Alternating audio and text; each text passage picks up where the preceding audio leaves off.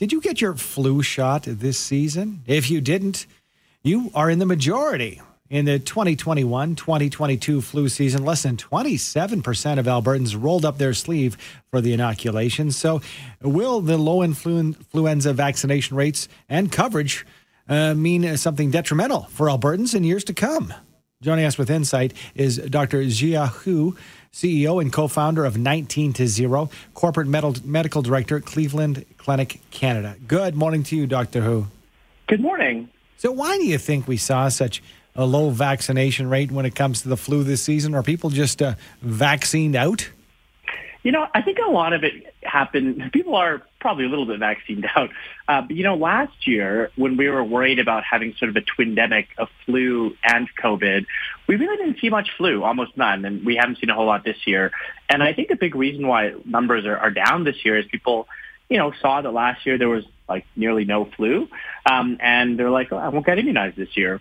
I think that sort of pattern of not really seeing very much circulating influenza won't hold because, clearly what we've seen is that by having restrictions that kind of can prevent COVID transmission, we really stop influenza transmission. But I would hope that this time next year, we have almost no restrictions. And so I think flu should be back in full force next year, this time around. Yeah, it's interesting. Are you saying, Dr. Hu, that it's a case of not looking short-term but looking long-term? Just because I haven't had a cold in the past 18 months, that doesn't mean that the flu couldn't be hanging around the corner. Yeah, exactly. And I understand why people wouldn't get, because again, last year we were really worried about flu, and we had near zero cases, right? The quietest flu season that we'd ever seen in human history, actually, because of our measure of COVID. But I think that, if we look to next year, if we actually go back to normal, which I'm really hoping that we are able to do that, we'll have a flu season. We've had a flu season every year for the last several decades. And, when that happens, and, if you have a bunch of people who sort of had no immunity for the past few years, I'd be pretty worried about a more severe flu season. Yeah, that's a good point. I'm wondering if you can give us some sort of perspective here, Dr. Hu, in the sense that we say that less than 27% of those eligible for the flu shot in Alberta did not get it in the past year. What are normal vaccination rates in years prior to the COVID-19 pandemic?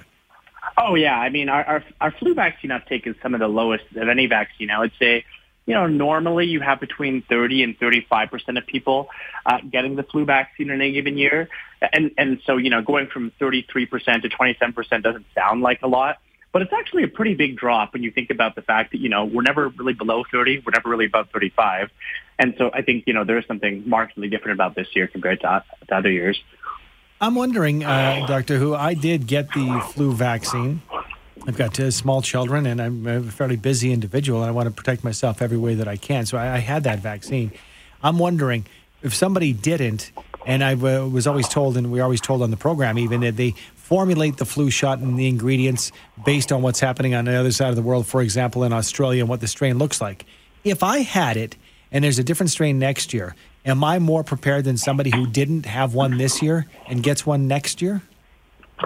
It's possible. It's really hard to say because I think that, as when COVID first emerged, we've entered sort of Nova Terra for influenza. Mm-hmm. For every year since we've been tracking this, we've had a flu season. Sometimes we've had a milder flu season. Other times we've had really bad flu seasons that actually, sort of overwhelm our ICUs in kind of like the same way COVID has, but flu isn't as bad as COVID. And for the last 2 years, we basically had no flu, and that's unprecedented, really, and that's sort of gone under the radar because we've been dealing with COVID. But I do think that. So it's not clear to me. We don't really know if you getting a vaccine this year protects you next year, but I do generally think that there's overall less population immunity because a lot of people just get the flu in a given year. And so I don't know what's going to happen, but I certainly hope you're more protected because you did the right thing. Well, that's just the way we've been doing it in our house every year. Everybody gets that flu vaccine.